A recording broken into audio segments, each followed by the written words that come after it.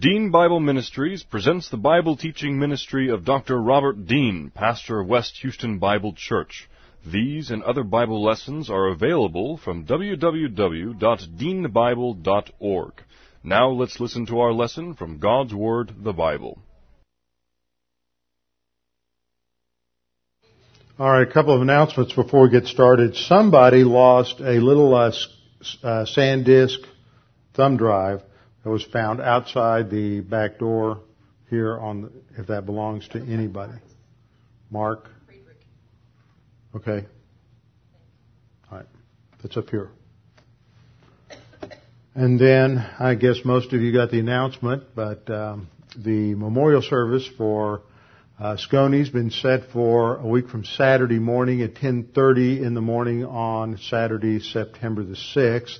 And we will have reception here afterward. His sister will be coming in from Las Vegas, and I'm sure there'll be a number of other people who are coming from all different parts from here and there. And so we're going to have a reception afterwards here at the church. So you can talk with Ann Wright about those details if you want to be involved. How shall a young man cleanse his way?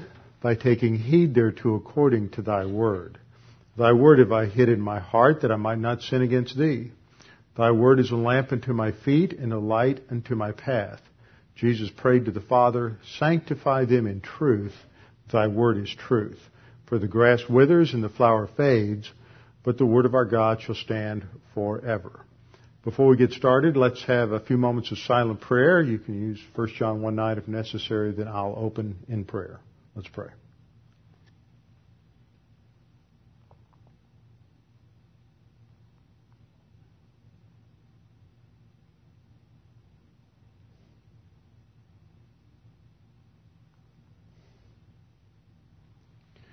Father, we're so thankful that we have your word to inform us as to who you are and who we are and what you have done to provide salvation for us. In your word, you reveal to us all these many wonderful doctrines related to the person and the work of our Savior, the Lord Jesus Christ. And as we study your word and as we learn about him, we are just amazed and astounded at how much you have done to provide so much for us. Now, Father, as we study your word, may we not take this lightly. May we not become distracted in our thinking with the affairs and circumstances of our lives, but let us take the time during this hour to put our focus on your word, both your written word and as it teaches us about your Son, the living word. We pray this in Christ's name. Amen. We're in a study in Hebrews, and in Hebrews chapter 9, the writer of Hebrews is developing his ongoing doctrines related to the high priestly ministry of the Lord Jesus Christ. Now that is at the very core of the importance, or the core emphasis of Hebrews.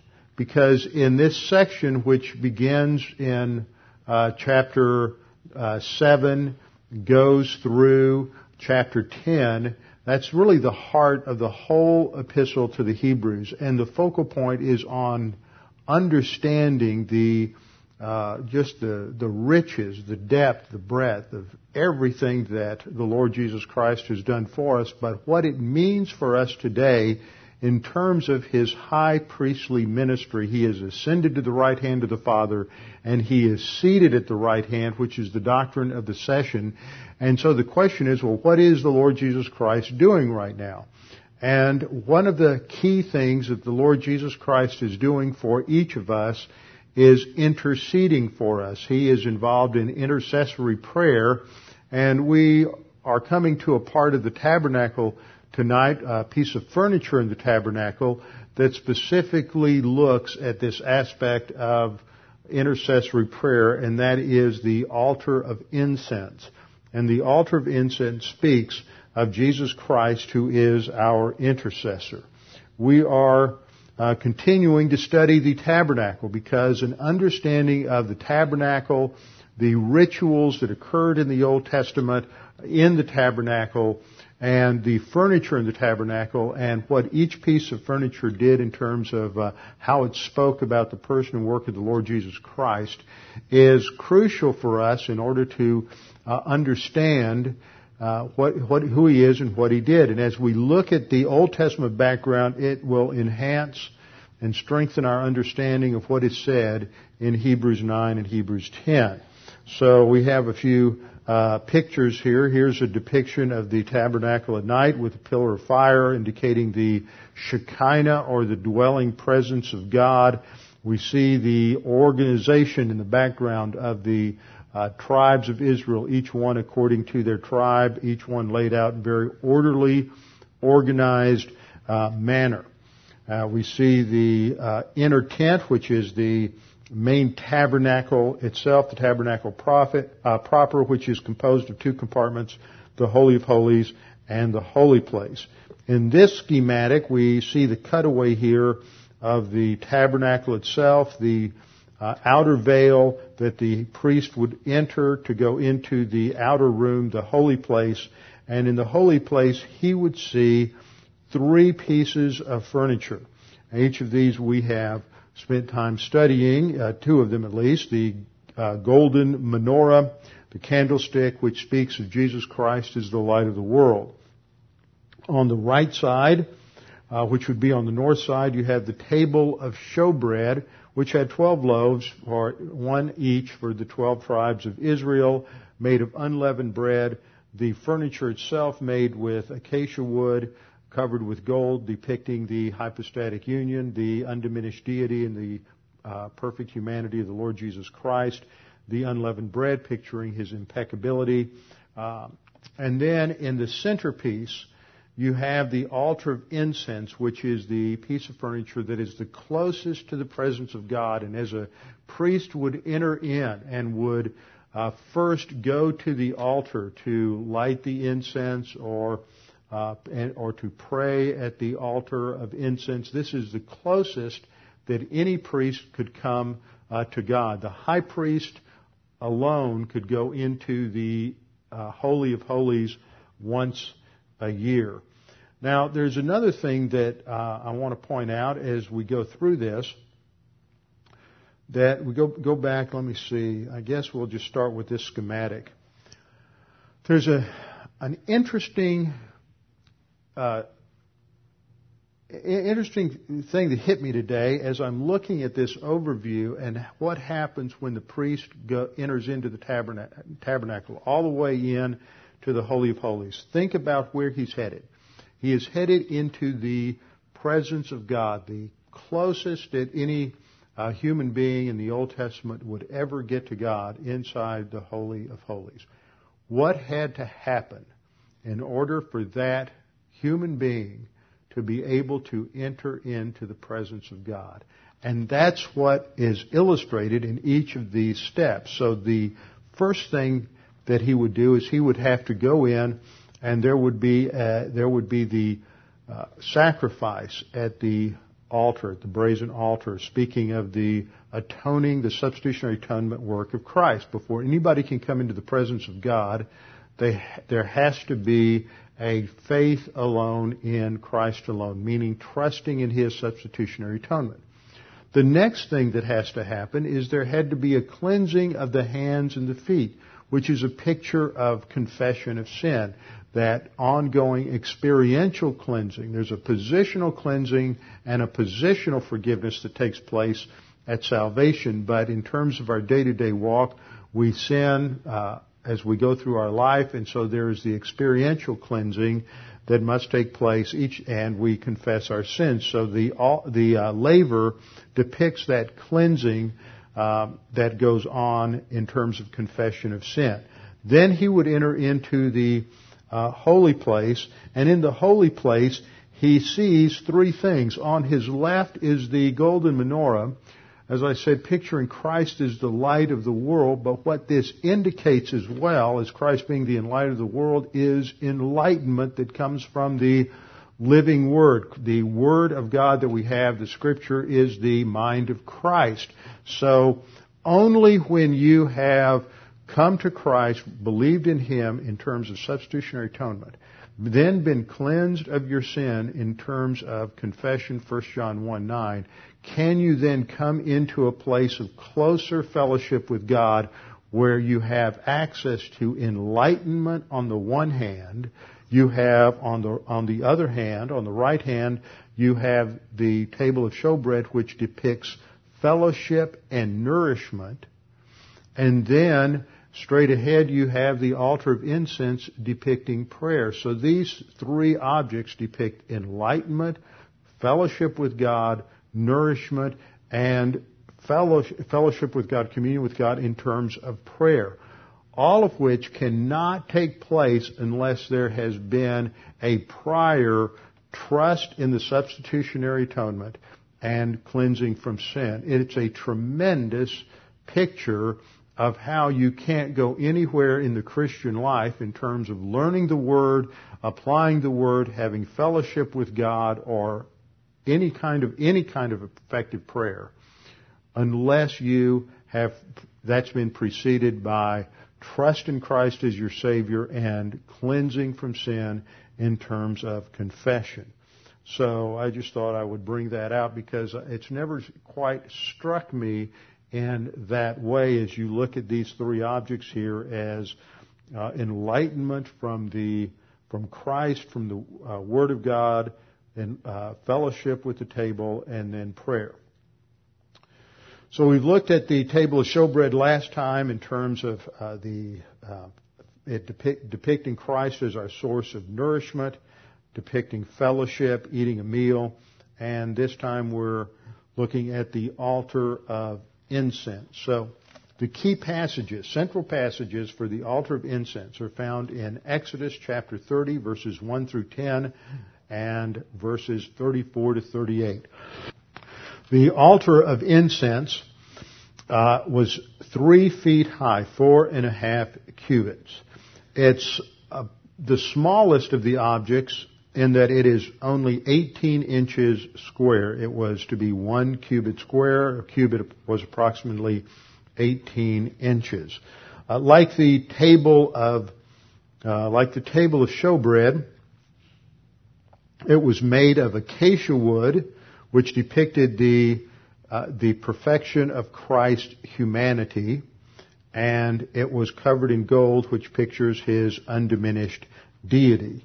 The top of the altar of incense had a crown molding of gold with a horn on each corner. And as you can see in the picture, the horns here are depicted with the blood that was put on the horns, and we'll look at their symbolism as we go through this. There's a ring on each corner which would allow the poles to pass through in order to carry the altar. The poles themselves were also made of acacia wood and covered in gold.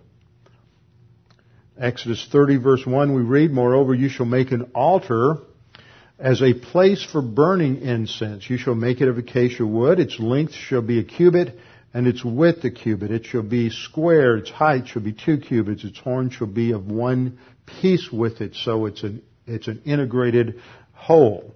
Verse 3, "You shall overlay it with pure gold, its top and its sides all around, and its gold, and you shall make a gold molding all around for it, and you shall make 2 gold rings for it under its molding. You shall make them on its 2 side walls on opposite sides, and they shall be holders for poles with which to carry it. You shall make the poles of acacia wood and overlay them with gold." This is a picture of the person of the Lord Jesus Christ. In John 1:14 we read, "And the Word was made flesh." Verse 1 says, "In the beginning was the Word, and the Word was with God, and the Word was God." This is Jesus Christ in His pre-incarnate state. In His eternality, He is entitled the Word. He is the revelation of God. And that word logos, translated word, is just loaded with all kinds of meaning, all shades of meaning. It means thinking, it means studying, it means communication, it means logic, rationality. All of these things are embedded within that concept of logos. And in the Old Testament, it had a very rich meaning in terms of the expression of God and the communication of who God is, and the Old Testament word was memra. So if you read this as either a Gentile or a Jew, it had a tremendous connotation. For a Jew especially understood this in terms of the manifestation of God. The Word was made flesh and dwelt among us. And that word for dwelling here is the Hebrew verb skenao, which comes from the Hebrew word Shekinah. You can hear the same consonants, that sibilant S, and then the K, and then the N, skene. That's the same, comes from Shekinah, and it means dwelling place or tabernacle. Same word. The idea here is the Word was made flesh and tabernacled among us. And we beheld His glory, the glory as of the only begotten of the Father, full of grace and truth. So it is in these depictions that we have in the Old Testament, in the furniture, that we have an understanding of the person and of the Lord Jesus Christ. And as I pointed out almost every time we've had a lesson on this, it's so important to understand this because in the early church, a Gentile church by the late 2nd, 3rd century, 4th century AD had such trouble trying to articulate the doctrine of the hypostatic union, or the unity of the human and divine natures in Christ, when if they had fully understood the Old Testament, they would have grasped that. But because the early church, the Gentile church, pretty much divorced themselves from the Jewish background and from the Jewish church in the early part of the 2nd century, they lost that rich understanding of the Jewish backgrounds to understanding the Gospels, understanding the life of Christ, and understanding a lot of the nuances that were going on there. So the altar is made in such a way as it is to depict the person of the Lord Jesus Christ and His function as a priest, as our high priest in terms of His intercessory ministry. Beginning in verse 6, we see the placement of the ark, the placement of the altar of incense. In verse 6, the altar of incense, you shall put this altar in front of the veil that is near the ark of the testimony. So it emphasizes that proximity to the dwelling place of God between the cherubs on the mercy seat inside the Holy of Holies. In front of the veil that is near the Ark of the Testament, in front of the mercy seat that is over the Ark of the Testimony, where I will meet you. Now, the interesting thing here is that the preposition here in the Hebrew clearly indicates something literally in the face of or under the eyes of, and it comes to mean in everyday language before or in front of something. So it's clearly to be placed in front of the veil. However, in Hebrews 9 verse 3, and we looked at this at the beginning of the study, we'll look at it again in detail, states that the altar of incense is meta, the Greek preposition, after or behind the veil. And there it is emphasizing the fact that what happens at the altar when the incense is burned, the incense is drawn into the Holy of Holies, where you have the dwelling presence of God. And that's the emphasis here, is that its function is to bring the incense into the presence of God as a picture of prayer ascending to God and going into His presence. This is why the writer of Hebrews uses the preposition meta, after or behind the veil, because that's where the incense was designed to go. This veil indicates that separation from a holy God, a God who is set apart or distinct, and the veil itself, which hung in the temple, the second temple, the Herodian temple at the time that Christ was crucified, that veil was ripped from top to bottom at the time of the crucifixion, and that's reported in all three Gospels, in Matthew 27:51, Mark 15:38, and Luke 23:45. Next time we'll come back and look at the significance of the veil as we go forward into the Holy of Holies. The altar of incense is also based on the heavenly prototype, which is referred to in Revelation chapter 8, verse 3, which is very close to where we're studying in Revelation right now, where the martyrs who are in heaven are praying to the Lord Jesus Christ that He would bring judgment, complete the judgment on the unbelievers, on Satan, the Antichrist, in the tribulation. Of course, his response is, not yet. So that is the altar that is depicted there in Revelation 8:3. Now, one of the key elements here in the altar of incense is the incense itself, and that it was designed to be, like everything else, distinct and unique. It was a specific recipe that's given, starting in verse 34, and no one else was to make incense according to this particular recipe. Verse 34 and 35 we read, Then the Lord said to Moses, Take for yourself spices, stacte and onycha, and galbanum, spices with pure frankincense. There shall be an equal part of each. So they would take an equal amount of each one. They would grind it up and make a fine powder of it and then blend it together. Verse 35, with it you shall make incense, perfume, the work of a perfumer, salted, pure, and holy. So it is set apart. It is a specific recipe of incense, and it is specific in its function only in the tabernacle. Now, this is important because what God is emphasizing in all of this is His holiness.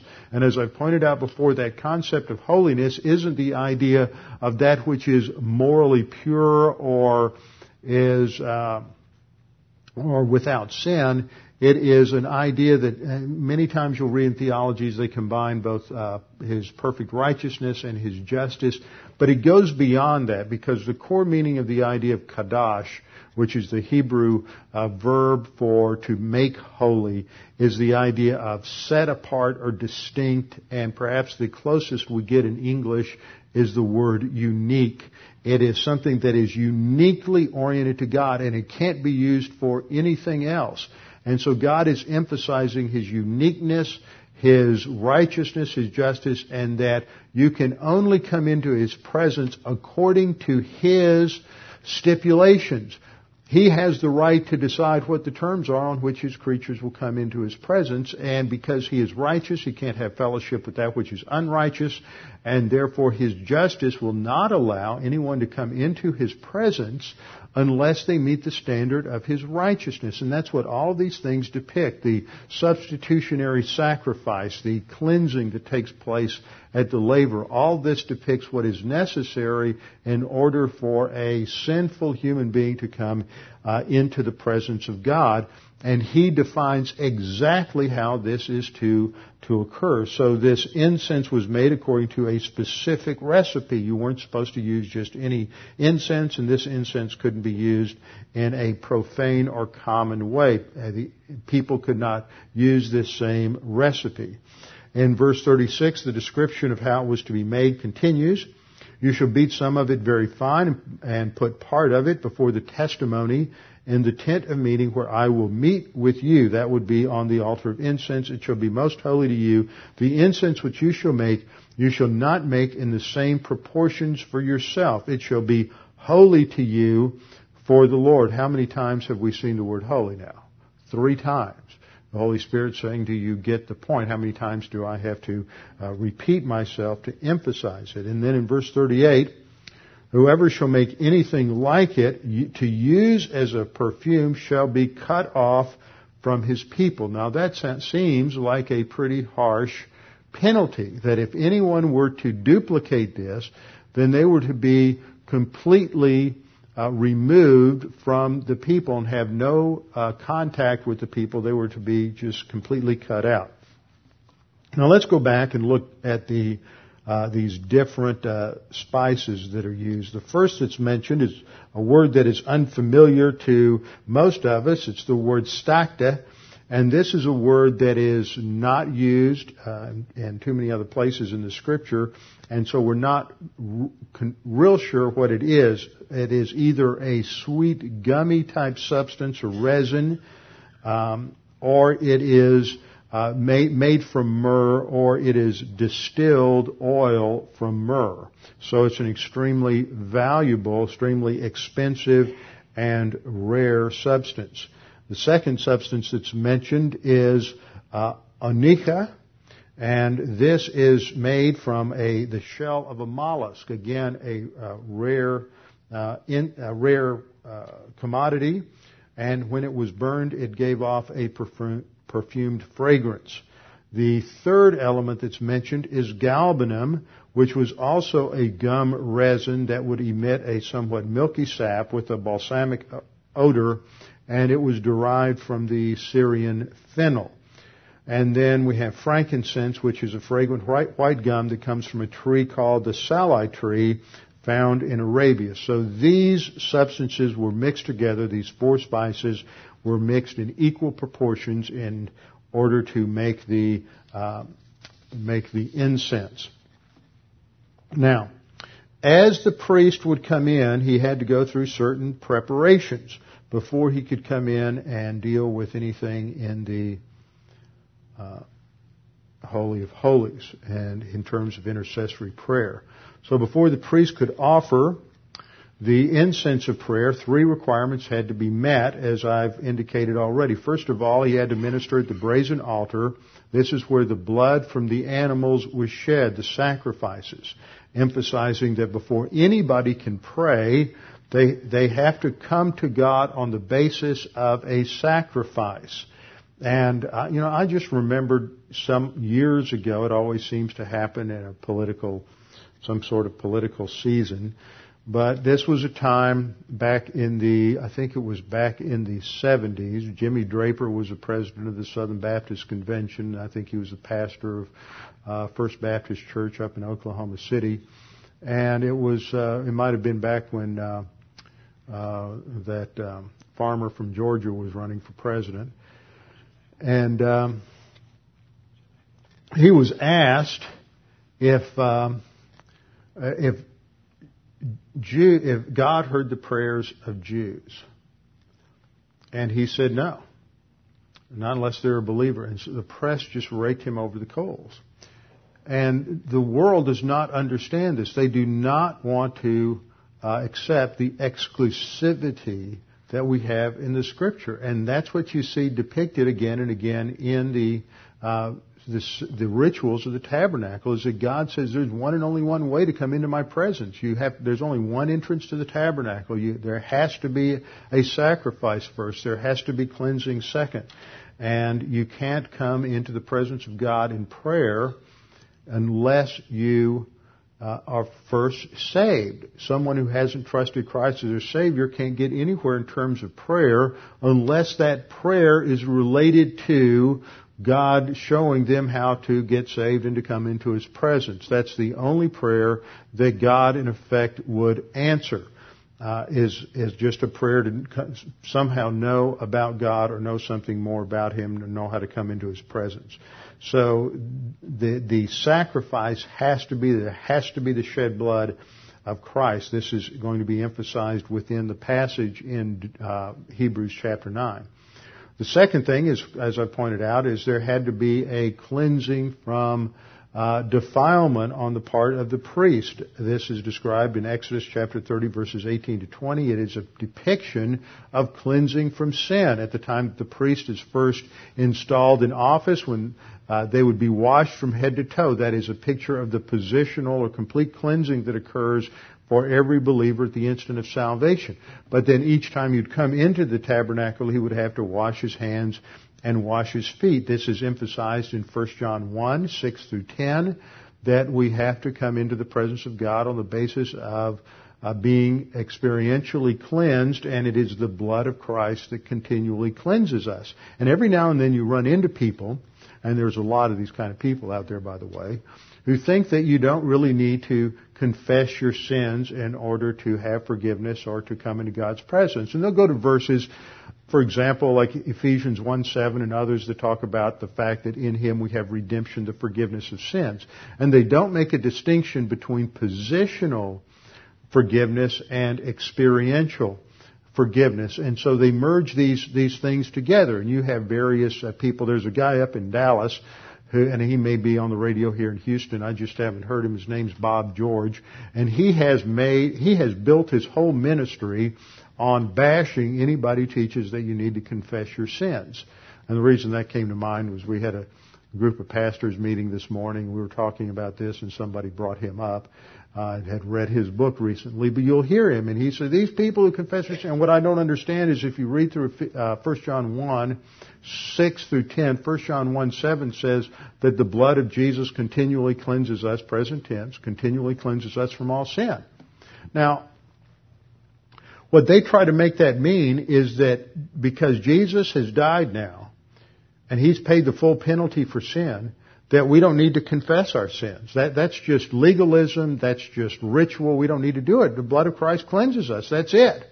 And my response is, well, if the blood of Christ cleanses us, why did John say just 2 verses later, 2 sentences later, he said, if we confess our sins, God is faithful and just to forgive us our sins and to cleanse us from all unrighteousness. It seems to me that if 1 John 1:7 automatically covered it, then John is inserting something unnecessary just 2 verses later. He must be real stupid, just not real bright. He must have fallen asleep between verse 7 and woke up the next morning and wrote verses 8 and 9. Then you get other people who come along, and there are a lot of theologians who've taken this position, that there's a distinction between cleansing and forgiveness. And so we're cleansed, and that's by the blood of Christ. That's all we need. Forgiveness only occurs if that's a problem has created a problem with people. And they get into some real warped and distorted exegesis. But they lose sight of these pictures that God has given us in the Old Testament. And they're used by Jesus. When Jesus is washing the feet of the disciples in John chapter 13, He says, you have all been cleansed, positional cleansing, except one of you, which was Judas, who wasn't saved. But He told Peter, but I need to wash your feet. And what He's showing is that in the washing of the feet, that depicts ongoing experiential cleansing, and that is necessary as you go through the Christian life. And so you can't pray unless there's, first of all, faith in Christ, and secondly, cleansing. Psalm 66:18 says, if I regard, and the word there is the idea of if I look at, or if I see, or if I observe, or if I am cognizant of, if I'm thinking about, if I regard iniquity in my heart, the Lord will not hear me. It's just really clear that God isn't going to listen to prayer if a person is out of fellowship or they're not saved. And then the third thing that would happen is the priest would come into the holy place and they would offer this incense, and that is a picture of prayer. They have been cleansed by substitutionary sacrifice. They have been cleansed by the water, and now as they've entered into the holy place, they can have fellowship with God. This is the idea behind Hebrews 10:22, which we'll get into as we go through this next couple of chapters, which reads, let us draw near with a true heart in full assurance of faith, having our hearts sprinkled from an evil conscience and our bodies washed with pure water. It picks up on this same, this imagery that comes out of the Levitical ritual. So it is only when we're in proper relationship with God that we can have confidence that He hears our prayers. Now, as the priest would go into the Holy of Holies and he would approach the altar of incense, there was specific procedures that were laid out, and these are described in verses 7 and 8. Aaron shall burn fragrant incense on it. He shall burn it every morning when he trims the lamps. So he would come in, he would offer incense, then he would trim the lamps on the golden menorah. When Aaron trims the lamps at twilight, he shall burn incense. So the incense burns around the clock, 24/7. There's the burning of incense indicating the continual intercessory prayer. There shall be a perpetual incense before the Lord throughout your generations. Now, as he brought the incense in, and he puts it on the altar of incense, he has to light it. It has to be lit. It has to burn. Where does he get the fire? The fire comes from the sacrificial fire there at the brazen altar. And that fire at the brazen altar depicts the judgment on the Lord Jesus Christ in His sin. And so there's only one particular fire that can be used at the altar of incense. It had to come from the brazen altar. Now, that's the background for understanding what happens in Leviticus chapter 10. So if you have a chance, just turn over to Leviticus chapter 10, and we'll just briefly look at the first two verses. This has to do with two of Aaron's sons, Nadab and Abihu. And they are serving as priests in the tabernacle, and they decide that they can come to God on their own terms and not on God's terms. Just like so many people think that they can dictate terms to God and that God has to let them into His presence on their conditions rather than on God's conditions.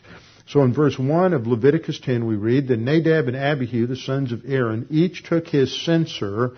Now there's a picture of these censers here in the reconstruction of these utensils, and that's what I have you see in the background here on the floor at the base of the altar of incense. These were the tools that were used to blend and to mix up the incense, and then the golden bowl there is the censer that would carry the fire from the altar outside the tent. So Nadab and Abihu, the sons of Aaron, each took his censer and put fire in it, but the fire didn't come from the altar.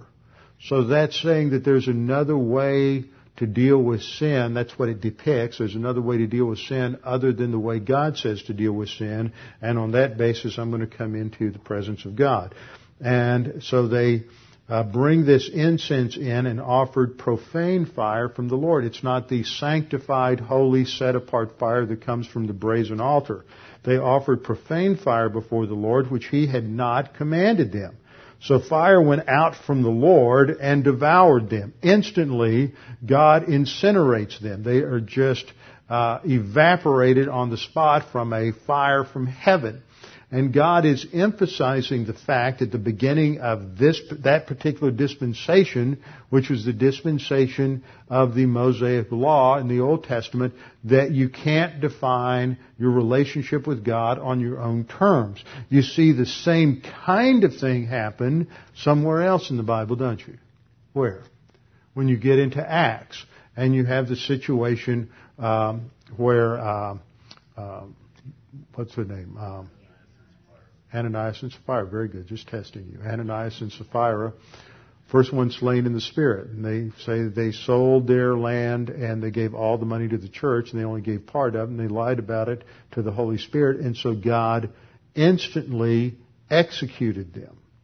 Now, He doesn't do that with every believer that lies down through the church age. And He didn't take out every priest that violated the standards in the Old Testament either. You can think about the two sons of Eli and all the horrible things that they did, and God did not execute them either.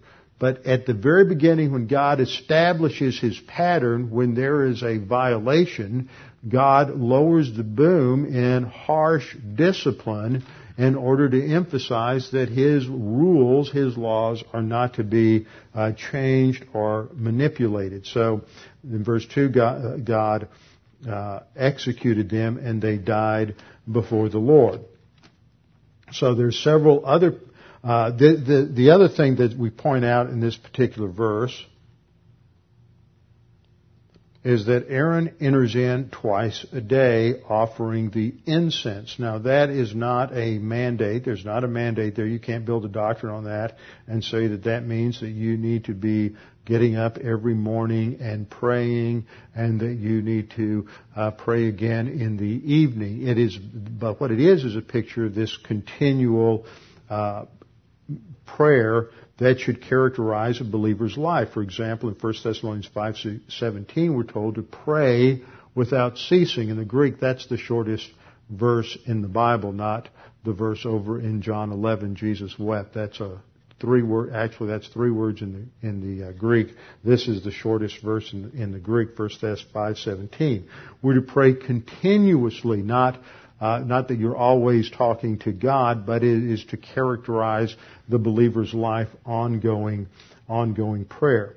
We see a number of examples, though, in the Scripture of those who got up early in the morning to pray. Samuel's parents got up early to pray. 1 Samuel 1:19 as they went to the tabernacle. Hezekiah in 2 Chronicles 29:20. Job arose early to pray. Job 1:5. This is always good for you morning people. Those of you who aren't morning people, you just hate this.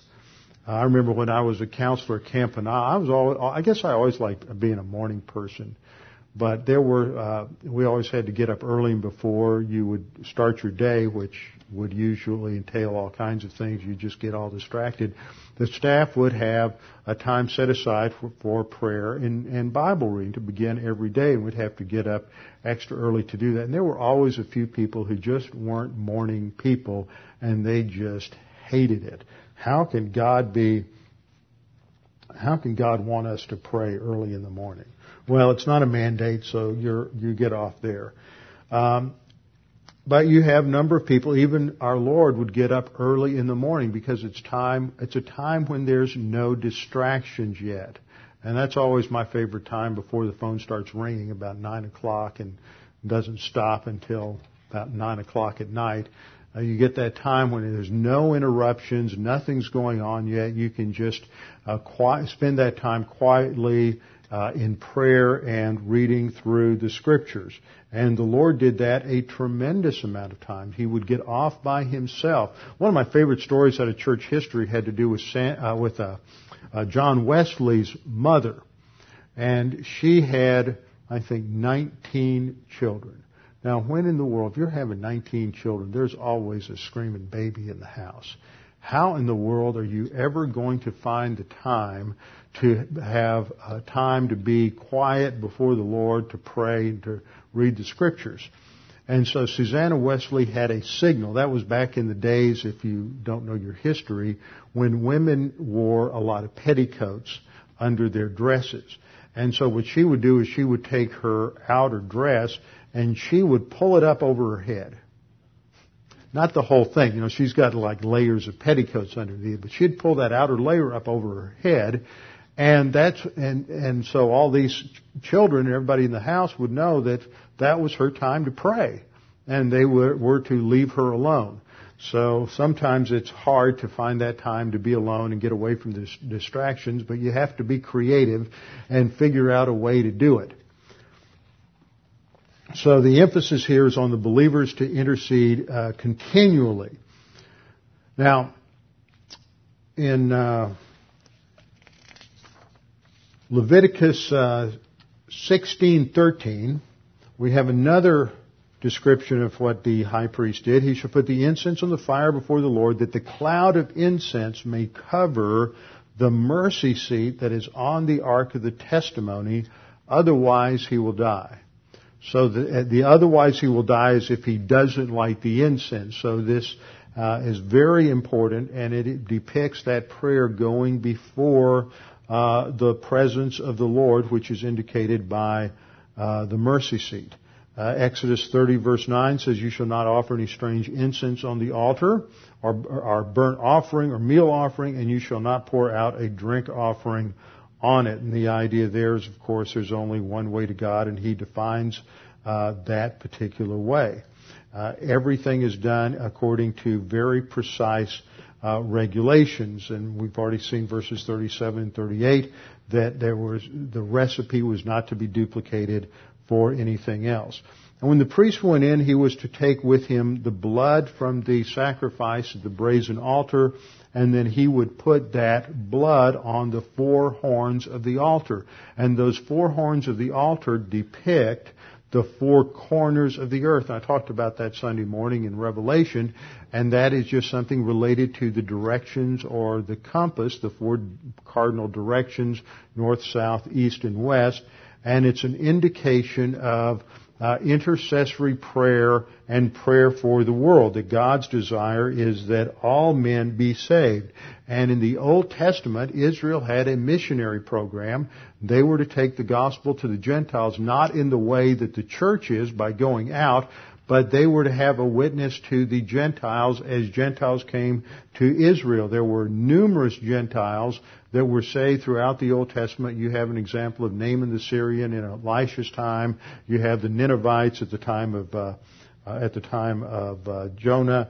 You have Rahab, Ruth, numerous Gentiles who got saved in the Old Testament. So God was very clear as to just what the correct procedures were at the altar of incense. Now, the horns of the altar, the blood sacrifice, was important for emphasizing that the way to prayer is paved by the shedding of blood. If you look at Hebrews chapter 9, we learn that it is on the basis of Christ's work on the cross that we have access to the Father, described by the blood of Christ. If you look at Hebrews chapter 9, starting in verse 11, but Christ came as high priest of the good things to come with a greater and more perfect tabernacle, not made with hands, that is, not of this creation, not with the blood of goats and calves, but with his own blood he entered the most holy place once for all, having obtained eternal redemption. So the picture is of that blood that provides the basis for going into the presence of God. Now, prayer is a special privilege that God has given us. In the Old Testament, they could not come into the presence of God except through a priest and through these different aspects of ritual. But in the New Testament, we have direct access to God. Every believer has direct access to God on the basis of Christ's having torn away the veil, opened up access to God. And so prayer is something that we should not take lightly, especially the type of prayer known as intercessory prayer. And we pattern that understanding of intercessory prayer on what Christ does for us. Christ is referred to as our intercessor. He is our intercessor, and there are two key passages, two central passages for understanding the intercessory ministry of the Lord Jesus Christ. The first is in Romans chapter 8. Romans chapter 8, verses 33 and 34. And in the context of Romans 8, 33 to 34, Paul is talking about the privileges that we have as believers and the security that we have as believers in the love of God. He says in verse 31, "What shall we say to these things? If God is for us, who can be against us? He who did not spare his own son, but delivered him up for us all, how shall he not also with him freely give us all things?" And then he says, "Who shall bring a charge against God's elect? It is God who justifies." Then we come to our passage. See, what we've talked about so far is the security of the believer, haven't we? That every person who has trusted in Jesus Christ is secure in his salvation. Who can bring a charge against him? No one can bring a charge against him because those sins have been paid for at the cross. And when you put your faith alone in Christ alone, at that instant God imputes to you the perfect righteousness of Jesus Christ and declares you to be just. That is the doctrine of justification by faith. You are not made righteous. That is the Roman Catholic idea of infused righteousness. You are declared righteous. You're still a sinner. Your sin nature is just as active the day after you're saved as it was the day before you were saved.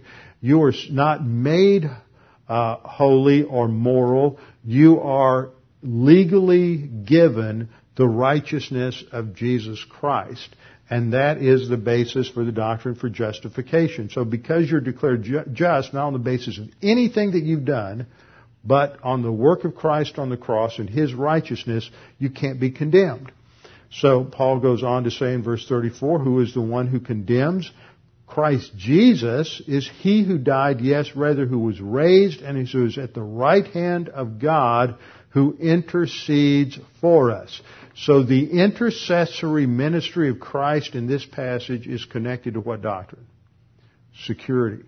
The security of the believer in his salvation. Now that's an important thing to observe here, that the focus of that intercession is related to our security despite our sin or any sin that we might have. Now, intercession is a broader category, and within that we have a subcategory known as the advocacy of Christ, that Jesus Christ is our advocate.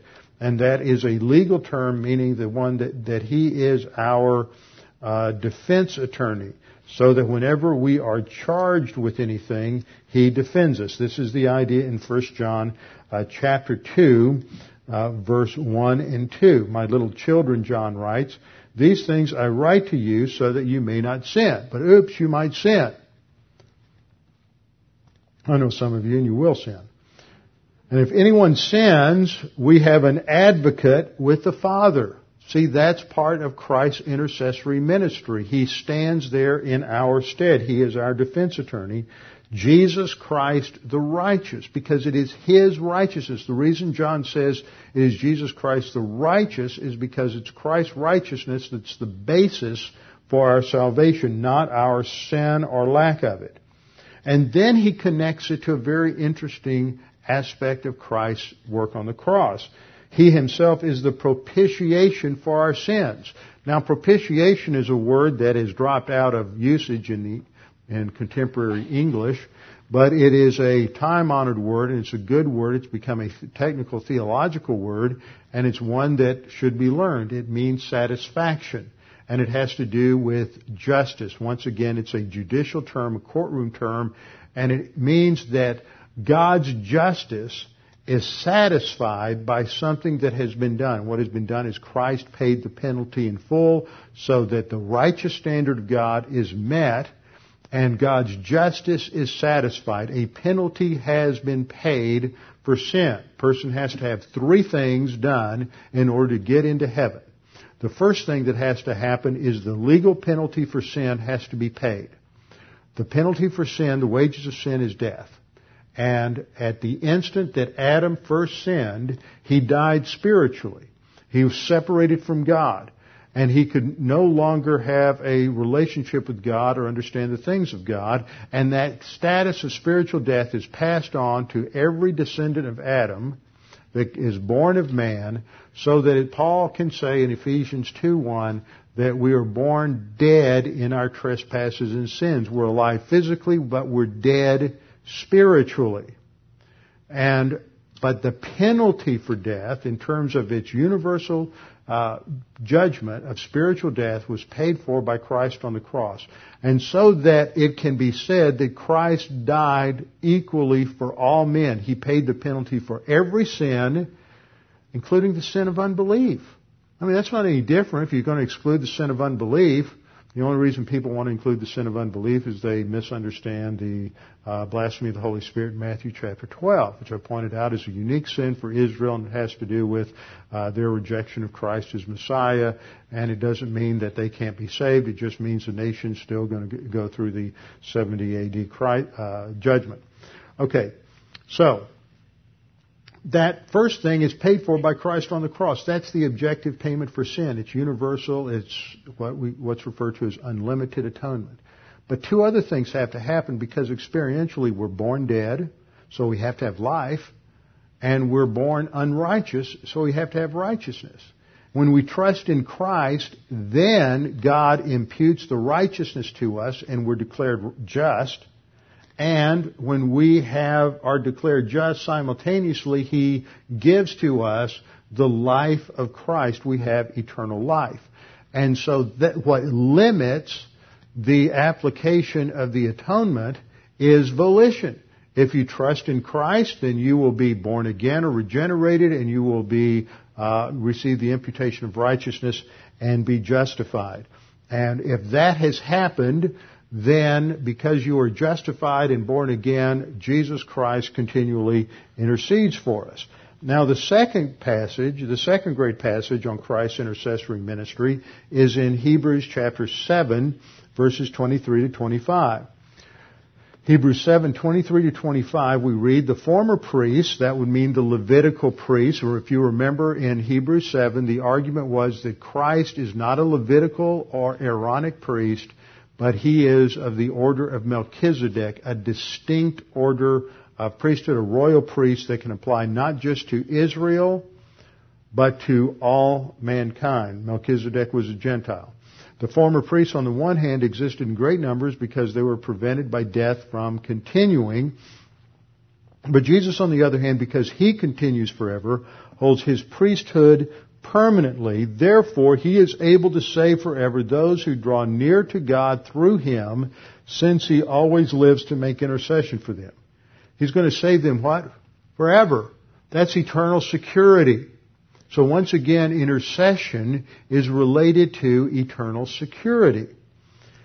Now, the word that is translated intercession comes from two different Greek words. The basic word is intunkano, and it's intensified with the preposition huper intunkano. And they have the idea of meeting someone, turning to someone, petitioning, praying, interceding, pleading with someone. That's the basic idea. Used a number of ways, and just in terms of a human sense. Paul was pleading with Festus, who was the procurator or proconsul in Israel, Roman proconsul. King Agrippa and all the men who are here present with us, you see this man about whom the whole assembly of the Jews petitioned me. That's that word for intercession here. The Jews were petitioning Festus to punish Paul. Romans 8, 26 and 27 talks about the Holy Spirit, that He's the one who intercedes for the saints. So the Holy Spirit intercedes for the saints. And then Romans 8:34, which we just looked at, Romans 11:2 talked about Elijah pleading with God against Israel. Same word for intercession, and then our passage in Hebrews 7:25. So it's the idea of pleading with God. Now there's an argument among theologians whether the presence of God, the presence of Christ in heaven is enough, or whether He is verbally articulating His prayer.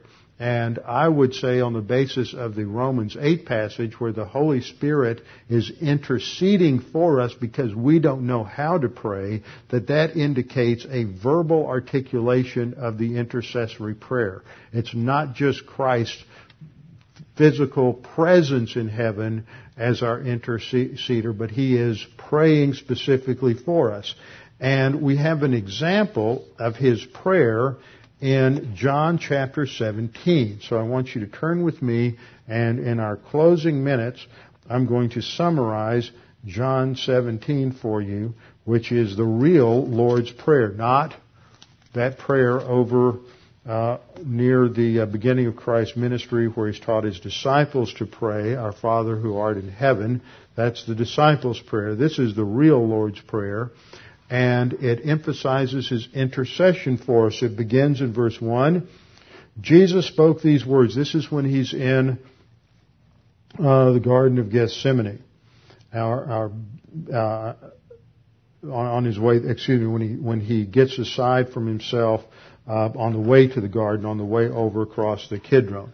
Jesus spoke these words, lifted up His eyes to heaven and said, Father, the hour has come. Glorify your Son, that your Son may also glorify you. There's a lot that Jesus says in this chapter that is not related to a request. He is praying to the Father in terms of himself, but he makes several specific requests in terms of the disciples, but he also states specifically in verse 20 that these prayers are not just for these, but for those who believe in me through their word.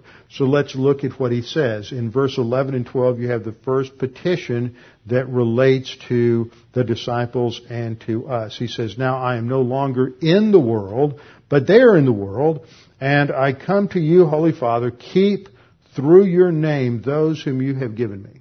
Keep through your name those whom you have given me. The Greek word is tereo. This is a word that is used in several places related to eternal security. It means to keep or to guard, to protect. And so it is a prayer related to keeping and eternal security. He says in verse 12, while I was with them in the world, I kept them, same word, tereo, kept them in your name. Those whom you gave me, I have kept, and none of them is lost except the son of perdition. That was a title for Judas Iscariot. He's called the son of perdition because he was lost. The same Greek word that's translated perdition is the word that's translated those who are perishing in John 3:16. So he was never a believer. In verse 13 we read, now I speak to you, and these things I speak in the world, that they may have my joy fulfilled in themselves. So the first request is related to maintaining security, keeping them. Second request is related to joy. Then the third request is in verse 15. I do not pray that you should take them out of the world, but that you should keep them from the evil one. This is the idea that we cannot be returned back into Satan's domain. We're transferred from the domain of Satan into the kingdom of his beloved Son at the instant of our salvation. And so this idea in verse 15 is that we're kept from Satan. Again, it relates to eternal security. Then we have another request in verse 17. Sanctify them by your truth. Your word is truth. So it's a prayer for our spiritual growth and advance.